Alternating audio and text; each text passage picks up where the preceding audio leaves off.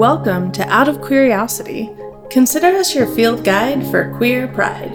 You will hear from the best of the best in terms of queer business leaders, queer relationship experts, the activists working to protect us all, and everyday LGBTQ+ people that have figured a few things out so you don't have to. Out of Curiosity is brought to you by the Pride and Joy Foundation. Let's do this.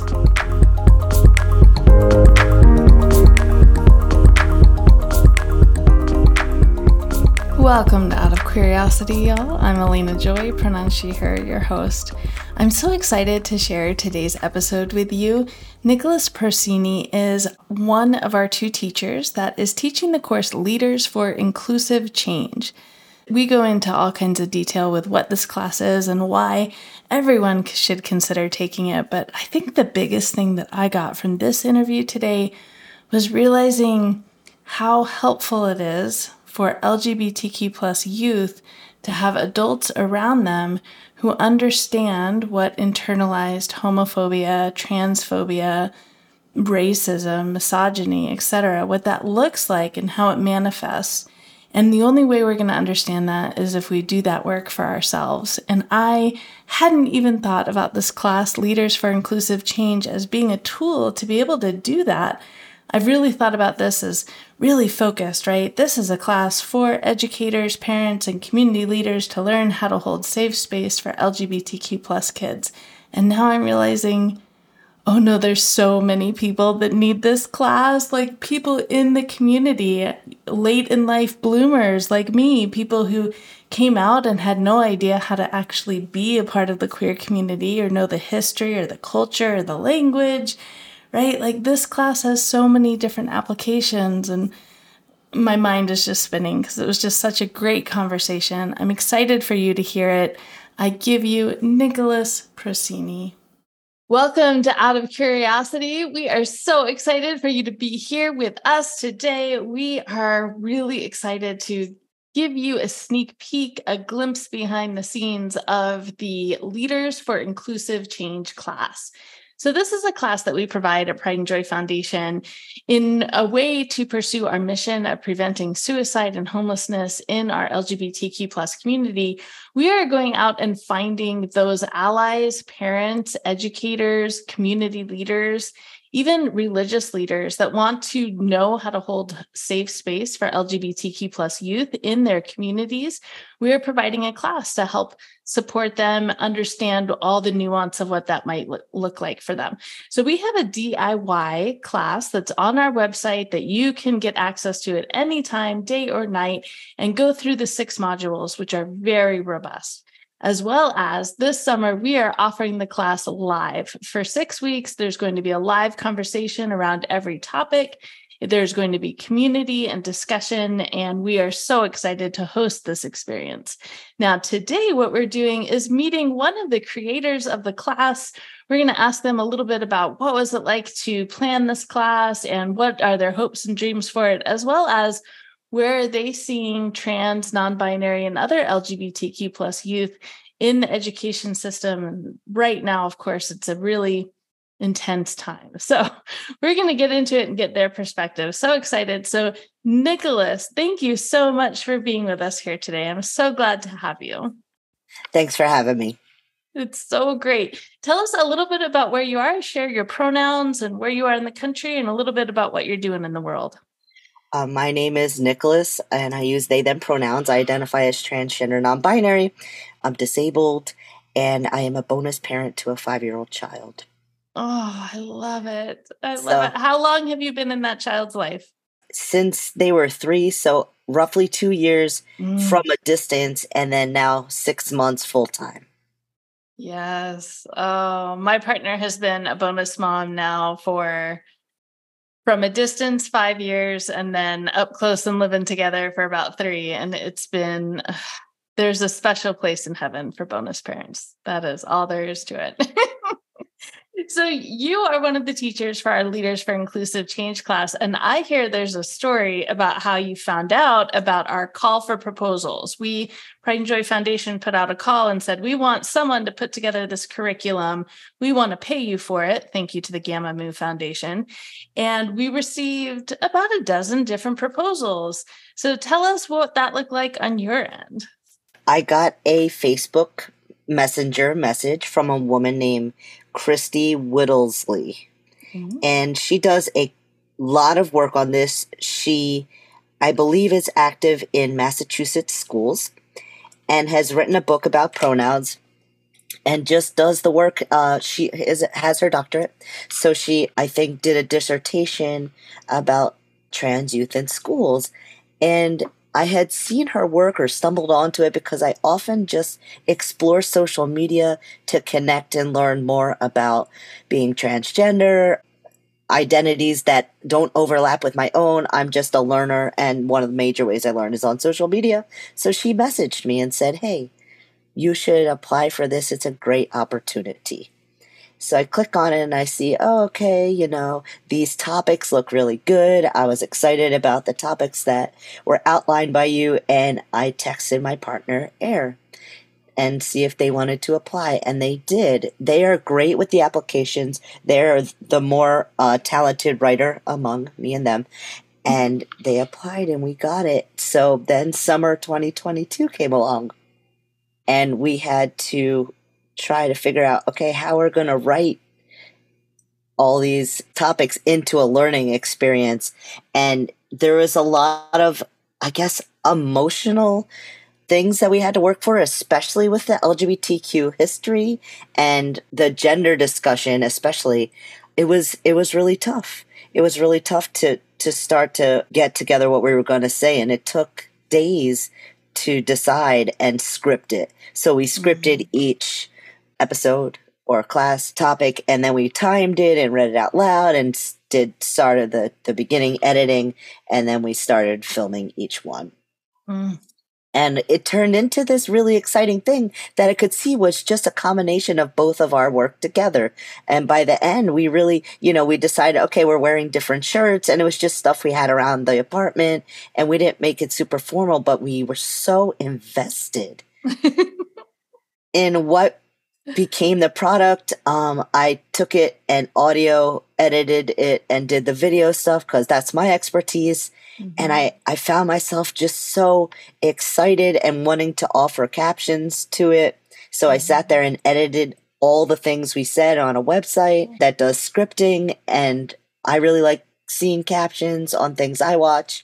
And I thought the slides we created and that you sent us were just so engaging. I wanted music to be a part of it. So we found a way to have fair use licensed music so we wouldn't be in violation of copyright. And yeah, I was like, wow, this is not taught. And through the grant that you were given and the opportunity that you created, it gave us a chance to do that. And it just has pushed me forward so far in wanting to do the message, and especially with the LGBTQ history, it really uncovered something for me. And in the internalized homophobia and transphobia segment also, I was like, wow, I have stuff to dismantle, and so does everybody else. And it just made me more aware of different behaviors. It's fantastic. This has been such a fantastic journey.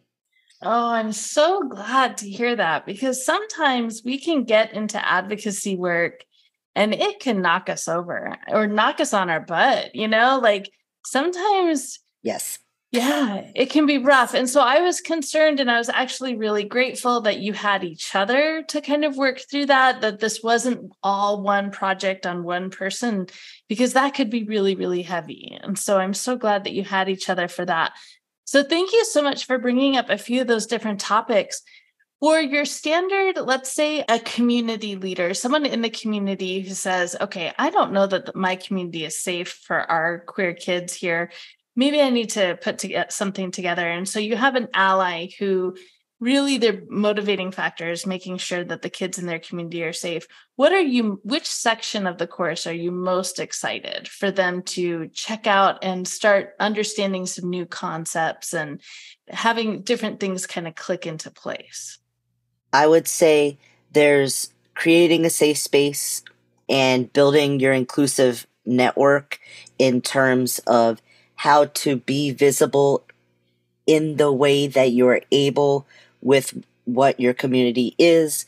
We talk about resources that can be navigated quickly away from, resources that have chapters all over the country so that the chapter of PFLAG, for example, that is nearest to your community is in your state and knows what's going on at the state level and how it would affect the people in the community, especially with regard to youth, because they're in the schools, and PFLAG and other organizations like it look out for what's going on legally, policies that are being decided on at the state level and also with the Board of Education of that state. Mm-hmm.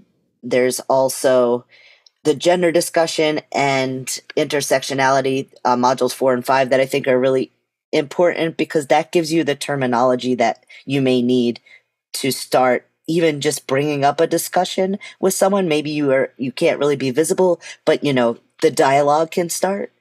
And having the proper terms is very, very important.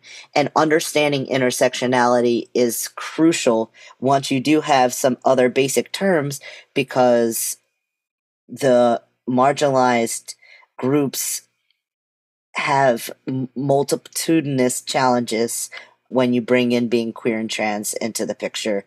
And there's many things to know regarding that.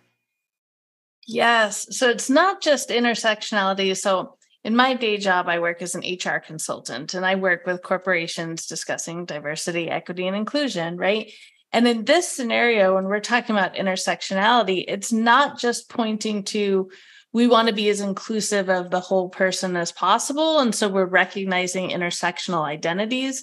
In this case, we're pointing to every time we add an intersectional identity, we are adding more potential harm, more potential things that we need when we're the adult in the situation, we need to be reaching out for. So that's it. For me, that's a new perspective on intersectionality. Yes, being aware of specific issues on intersecting identities and realizing that those are always present and it's never just one or the other. There's a lot somebody needs to know and be able to keep in mind and in front of mind at all times. Absolutely.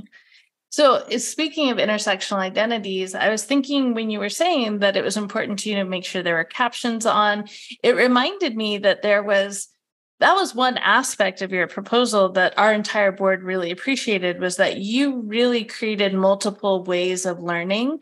There were the videos to watch, there were resources to read, there were discussion points to have. I really appreciated that. And the more that I got into it, the more I realized, whoa, the Venn diagram of our LGBTQ plus community and our neurodiverse community is almost a full circle. Yes. It was real close. And so, yes, I'm starting to teach my clients, my corporate clients, that when we're setting up LGBTQ safe spaces, we literally have to also make sure we're setting up neurodiverse safe spaces, because yes, right? So was that a part of your planning process as well? Yes, AIR has taught me a lot in terms of making sure disability is always a part of the conversation.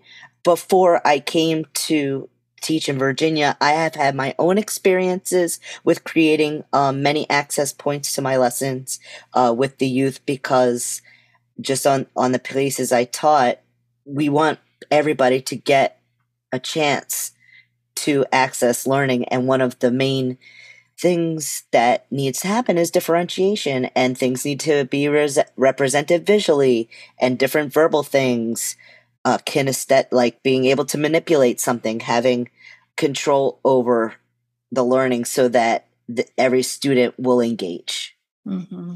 And with adults, that also has to be super true, because what could appear as a lack of will, like the adult says, I don't want to do this, I'm not doing this, could be in the background of, oh, I'm afraid I can't do this. And that could be for a variety of reasons, but we want to eliminate as many of those potential reasons, and learning differences, eliminating and accommodating learning differences can be a major way to get somebody to say, yeah, I can do this because it's made for me. Or part, I'm included in this experience. And included in that experience, I want to address if we have someone who feels like, okay, I know this is something I should do. This is something like I should be learning about, and this is a really great opportunity, but I don't know that I can do this. Or what if I get into this class and I end up saying the wrong thing at the wrong time, right? Like I have found 80% of the allies I talk to are allies, but are nervous to be vocal about it because they're worried they're going to say the wrong thing. So if we have people that might be on the line, whether they want to sign up for this class or not, what would you say to them? Fortunately, each live discussion will be governed by norms that we set up when we do our workshops too, because people are very afraid to say the wrong words, something outdated. There's words that have been taken back by the queer community. There's words that maybe you wouldn't want to say, but we make sure we announce that everybody is here to learn, and therefore you don't want to jump all over someone just because they say a wrong word. Use the language that you have, and we'll help you. Maybe we'll have a norm that says, for example, don't worry if you use the wrong language or the wrong word. We'll politely correct you, and then feedback is a gift, not an attack. Just most of the normal things that you've heard when groups discuss sensitive topics. And we're just here to be your cheerleader, really. We really just want people to have access to this information so that youth can have a safe space at school. And in other environments where adults and kids are. Right. That is the goal, to make communities safer. Have you heard about Leaders for Inclusive Change? It's our online class for parents, teachers, and community leaders to learn how to create safe spaces for our LGBTQ+ youth. This class is typically a DIY online class, but this summer you have the opportunity to take the class live with the 2 trans teachers who created it. Join them and other parents and leaders for 6 weeks of incredible learning, community building, and yes, joy. For more info, check out leadersforinclusivechange.com. Class begins in July 2023, so get in there and join us, or take the DIY version all year round. leadersforinclusivechange.com. For spaces, more of the spaces that kids inhibit will be more knowledgeable about these things. Kids do lots of things. They participate in activities and they have interests that they want to pursue. And the idea of feeling shut out of it because you don't have room to exist there. That's terrible. Absolutely. There's room. There's always room, right? To that point, so for that same person, we say we're going to make it comfortable for you. We're going to make sure that there are norms that everyone understands so that everyone is safe to learn. And you're going to bring the language that you have. I love that. And what would you tell them? What is the payoff going to be when at the end of these 6 weeks, like what's going to be different for them? What's the payoff? Great question. Well, they're definitely going to walk away having learned the words that they need. And then also they'll have the resource booklet to refer back to. They'll know about the basic organizations that everybody should know. They'll know where to go if they have follow-up questions or they need to revisit something. They can always reach out to us. But really, the organizations that are local to their area are going to be most key. And then on a personal level, this course is for people who are ready to reflect on their own identity. That's what it makes you grow as a person when you're able to show up and say, hey, I don't know everything. I want this to be a learning space for me, so I deserve that. But also I'm willing to go out on my comfort zone and see where it takes me with my own gender, the internalized homophobia and transphobia that I have, because we all have it. Because we all go to school or we all grow up here in America. And so we're taught toxic gender norms from many avenues, And a lot of that has to do with like media too, TV, movies, just things in our environment, and then how to create the space. Even if you can't be visible, there's other covert ways to show. What I noticed there that you have in the background is you have a small little flag next to that picture, and you have a little piece of art. And like those are the little things that people who are looking for it notice. Of course, you see I have the big rainbow curtains back there. But sometimes what we do is big, sometimes what we do is small. Sometimes we have a sticker like this, and then sometimes we have just a little key clip that's this big. Yeah. Big or small, kids are looking for it and they'll notice. And I love that you bring up, and this is something that I teach everyone as well, that we really do all have internalized homophobia, internalized transphobia, internalized racism, internalized misogyny. Ableism. It is there. Ableism, there. absolutely. Yeah. It's there. And so it's a matter of, are you going to recognize that reality and be aware of that reality, or are you going to ignore it? Like, it's one of those two things. And I love that you're saying we can use this course as a way to be able to identify that and deconstruct that. And for the adults that are willing to go on that journey, and frankly, you're not going to push yourself past what you're able to do, right? Like, and it's a spiral kind of thing. Like, if this was a course that we took every year, we would all be able to deconstruct even more every time we took it, right? Yep. But for these adults, they'll be able to go through that journey for as much as they are able to. And then they'll be able to recognize that journey in the kids they are working with, because our kids are dealing with internalized homophobia and transphobia. And when you watch that happen, when you watch a 14-year-old start to act authentically and then pull back and they don't even know why, it's not even conscious. It's just like a reaction to one little thing. You know, when you're an adult and you see that, and you've gone through that experience of being able to deconstruct your own internalized stuff, it means so much more to be able to help and support that kid through their process. Yeah, I completely agree. And even doing the work of dismantling the internalized biases or implicit bias that we have makes you behave differently towards kids, and that in and of itself creates a space for kids to be queer and trans. If we have that internalized and homophobia and transphobia dismantled to a degree, we won't be policing gendered behaviors that are only our own perceptions of what behaviors are gendered and who should be doing those and who shouldn't. And it's different for everybody, and a kid bumps up against all adults' ideas of those different things, so they end up a toxic version of whatever gender of their people think they're supposed to be. Right. And that's a critical component of this course. And you know, it's not really any big deal. It's just we're a product of our environment, so let's just get to work and talk about it. Absolutely. It's nothing to be scared of, really.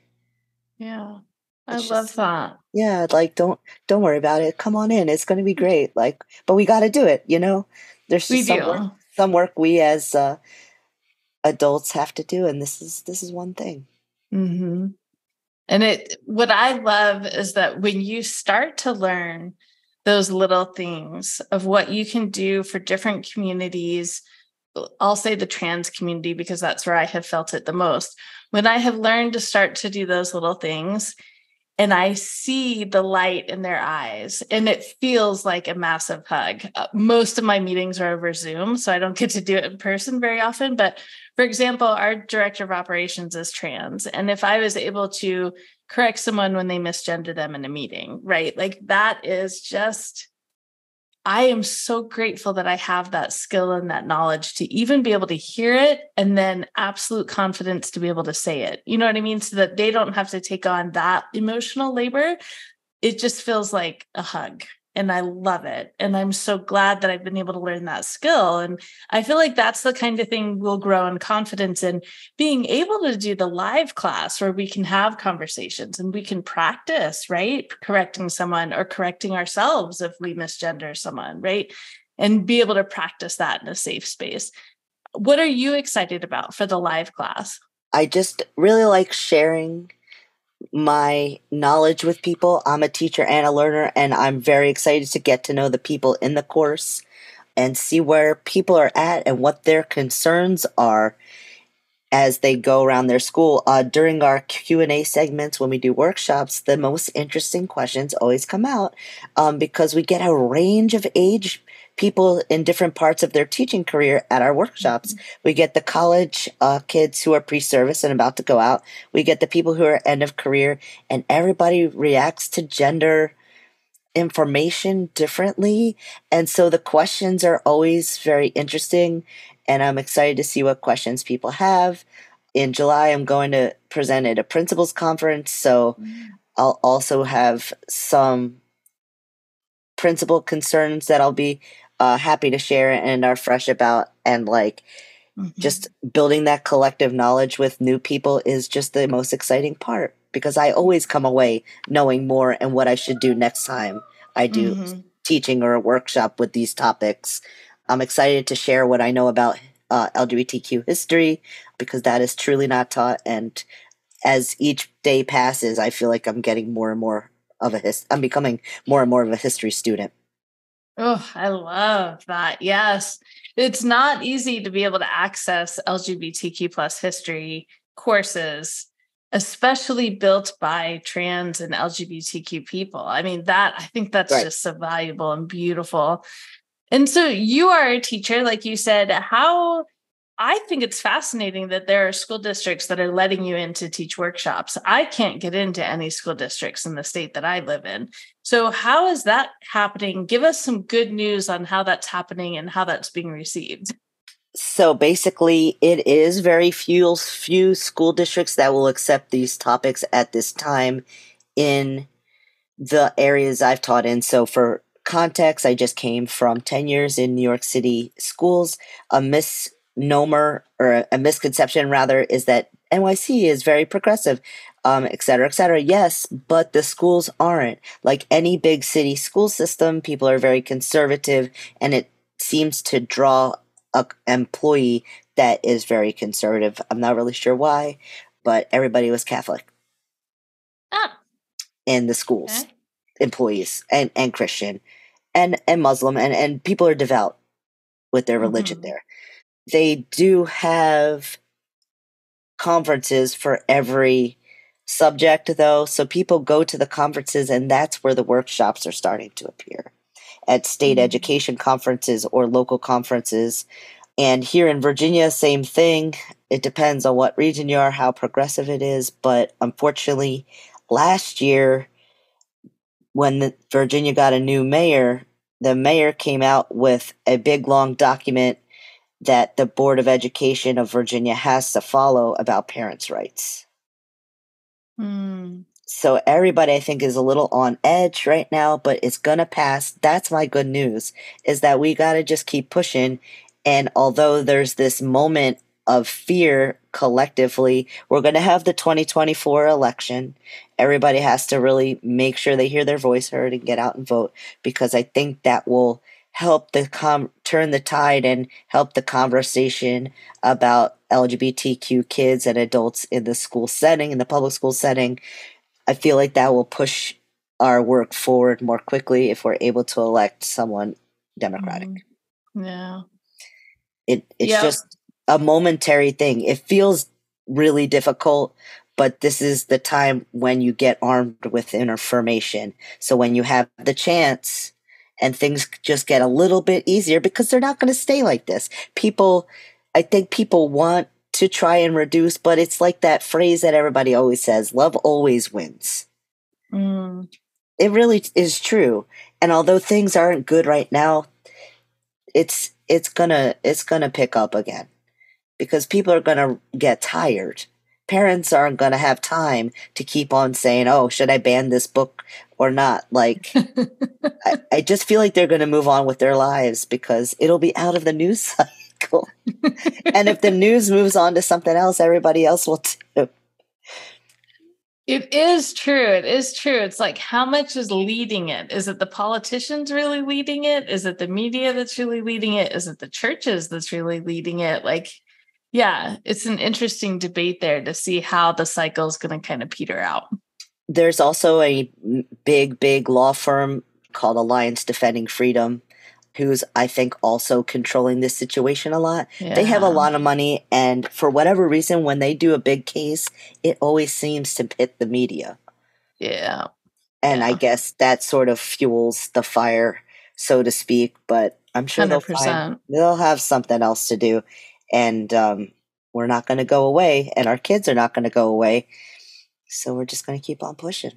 That is absolutely true right there. We're not going away. No, we're not going to go away. We're just becoming a bigger and bigger and bigger piece of the population. So it'll be interesting. I'm realizing that another potential audience member that might want to consider taking this class is maybe someone who's come out later in life, right? Like I'm thinking about myself and a lot of my peers, we come out and we're now ready and wanting to be a part of this community. We now want to be queer and we don't know how to be queer. And it is hard.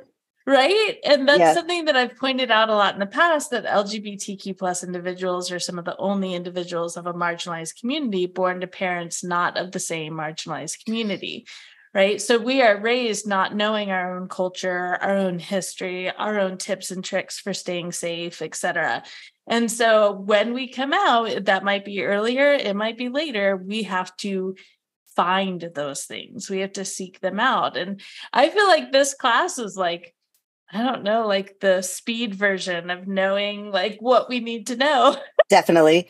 I have learned so much from Air on that because I'm 40, but Air is 31, turning 32 like soon. So just that small amount of difference and our ability to have, I guess, micro intergenerational connection, because I guess we're both millennial, but I'm like an X-ennial sort of. So like I have a link to the Generation X and was raised in that similar, oh, you're on your own devices fashion. So, I mean, they are just so much better and more aware of their queerness. And like, I just had to learn from them how to just be out with it and be proud of it and celebrate it. And like, I tend to turn to younger people. That would just be my advice. And we talk about this in the course a lot. Being intergenerational in this work is critical because they will teach you what you need to know. The younger generations definitely teach you what you need to know. And centering them as leaders is very important in this work, and it's important for creating the safe space as well. And so if we show up as the one who can make them have access to it, they will just lead the rest of the way. And they'll want to have control over that. And it'll be a very hard road no matter what, because they also are probably born to parents who are not of their same, or worse yet, they are the same, and because of whatever trauma they've faced in their life, cannot come to it, but may come to it once they see that their child has been. Oh, yes. There are so many stories of that. Yeah. Yes. Now, so yeah, it being intergenerational and listening to us on that through the course is vital. And just by being around Air, everyone will become queer. No, just kidding. I'm just kidding. But like, Air is very, very unique and is able to just be that person. They embody it so well. I love the celebration of it, and I've learned so much from them. And I feel like that is the magic that draws people to our community, is that joy. That queer joy is so singular and unique and beautiful, and it can be so easy to get bogged down in the being of queer that we feel unable to access the joy. And I feel like that's a huge part when you talk about intergenerations within the queer experience, like making sure that I feel like I have really pointed myself towards the elders of our community because they have seen this crap before. You know what I mean? Like, they've been here. This is not a new gig for them. And so I feel like they are not feeling as frustrated, almost as hopeless as a lot of us are feeling, because they've they've seen it come and they've seen it go, just like you were saying, right? And so I feel for myself, like that's where I'm looking to for my hope. And then for my inspiration, I'm looking to my younger ones and witnessing how they're just like, we're going to burn it to the ground. It's fine. Yeah. The elders. You're right. That's what we should do. The elders are great. And I find myself trying to just share as much of myself with them as I can, because they, in learning about the AIDS crisis, I was alive during, but no one taught me about. I could have been different in that way. And they lived through that. So hearing those stories or whatever they want to share, and also in finding myself as a demi-gray or on the asexual spectrum, leads me to believe that there's a whole host of elders out there that are also cut off from that. And that's sort of my little project right now, is to say, like, hey, elders, you're kind of by yourself. Are you queer? Yeah. And drawing them into the fold that way. Ooh. Not an interesting perspective. Like, not telling them their business, but like saying, hey, I'm trans and I'm queer and I do all this work, and I'm also a teacher trying to survive everybody's what's going on right now, and just letting people know what it's all about, and that asexual identities are valid, but they're often erased. Very much so. Yeah, that's got to be one of the biggest. I study a lot of binaries of the brain, how our brain will default information into one of two categories, right? And that has to be the biggest default of, we're all sexual beings. We must be, because so many of us understand it as this really primal thing, and it's actually really not, right? And so, yeah, the validity and the seeing of the asexual identity, I think, can be so freeing and powerful for so many people. Yes.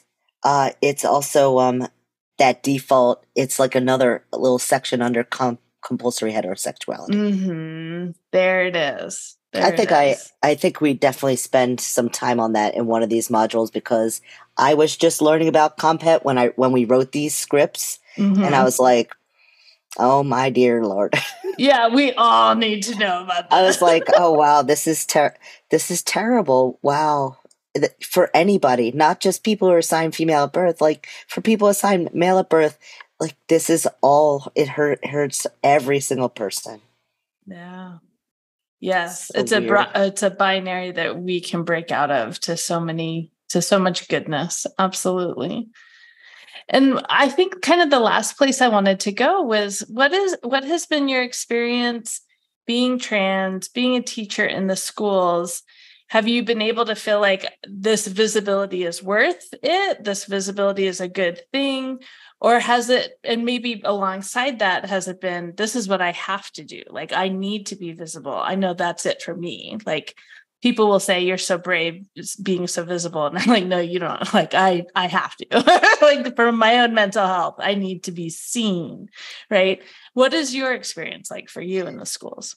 In like 2018, I realized I was trans non-binary, and because I met other trans non-binary people that were younger than me in my dance community. And then I was like, oh my God, I can't be in the closet anymore about anything. Like, when I first started teaching in 06, I stayed in the closet as gay for like 3 years until I got tenure in New Jersey. And that took like 7 more years to like get over. Like, I needed to be on depression medication because that's how depressed I was. And so that took a long way to work my way out of. So when in 2018, coming out as trans, I was like, nope, I have to change my pronouns at work. I have to change my honorific. And it didn't go well. It did not go well.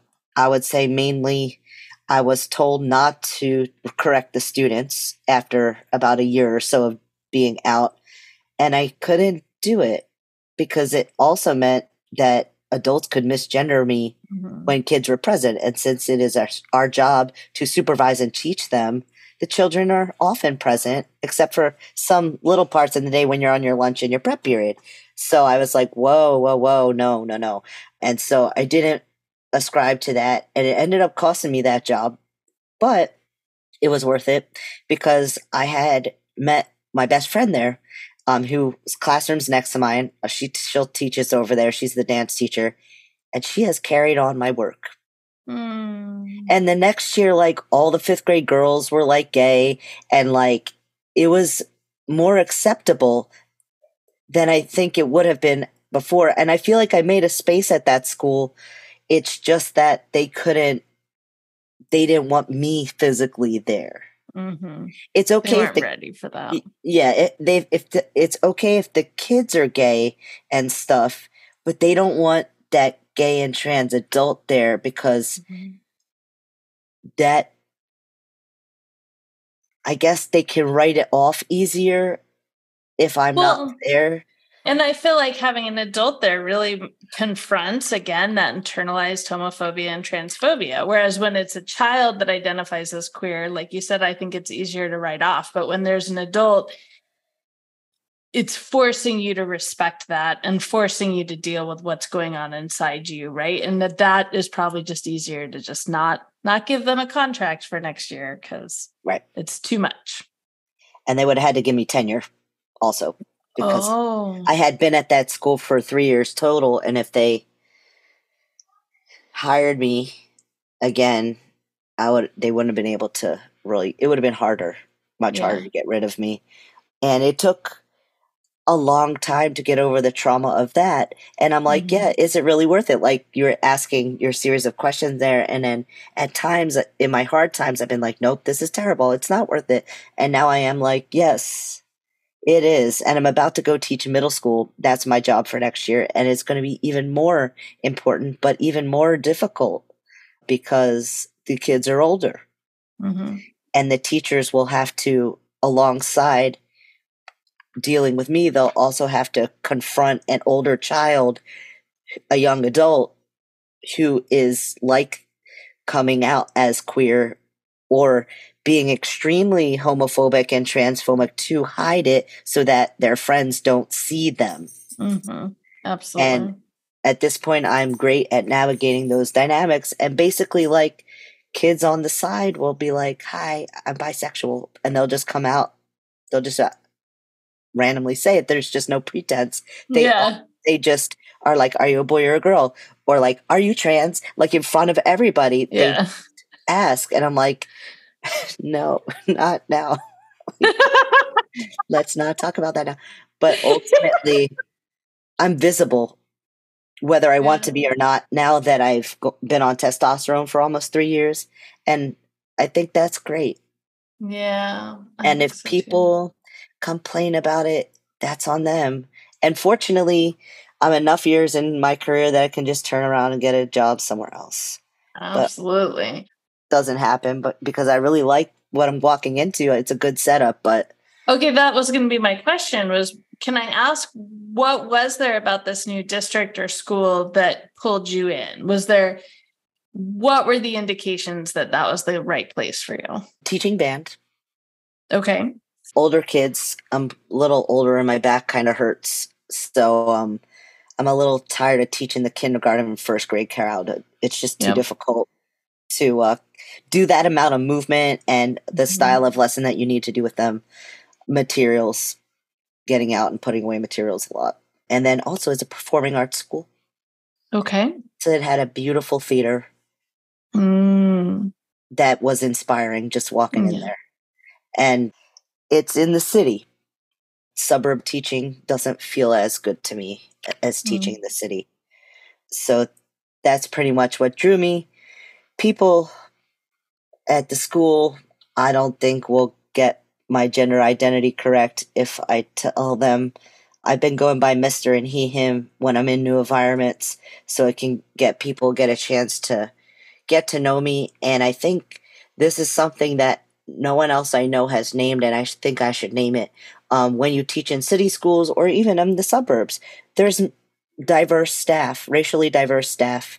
If you're at all close to a city or just lucky enough. to be in the right place. And I got a choice to make as a white person. Do I correct them right away? And then I give off a white is right vibe, or I just teach them little by little, which is what I did at my school in 2018. And you know what? It ended up benefited the kids because even though I wasn't there anymore, there was no like visible hostility between me and other staff. So kids never saw that. And I would rather kind of take some of it on the shoulder, because I will tell you, their access, like I said, they were all Catholic. Their access to learning about queer topics, and then also that school happened to be generational poverty, impacted by generational poverty. The lack of access to queerness and being trans and many different topics, none. Right. And so I rather shoulder it, and I encourage other white people to do the same. You don't know, by just taking a little bit of burden on your shoulder, what it can do for someone else, and how much, or how, because they have more intersecting marginalized identities. That's what intersectionality can be also. Lack of access in a way that a white person cannot conceive of, because you're stuck behind a white lens. So reaching out is very, very important. And I think people don't realize the impact of intersectionality. And that's one way I've sort of dealt with it. So what I'll probably do in the situation is just teach them, like I always would, and take it on the shoulder, because people have thanked me before for giving them the time and space to learn. That's why people don't need to be concerned about if they take the class. I'm like, nope, like I've done this work at my job while I'm trying to do my job at the same time. And it's worth it. Other people do need the space and time. Absolutely. Because the racial trauma or like racial mistrust needs to be healed first. And they need to feel safe with me before I correct them. Oh, that's powerful.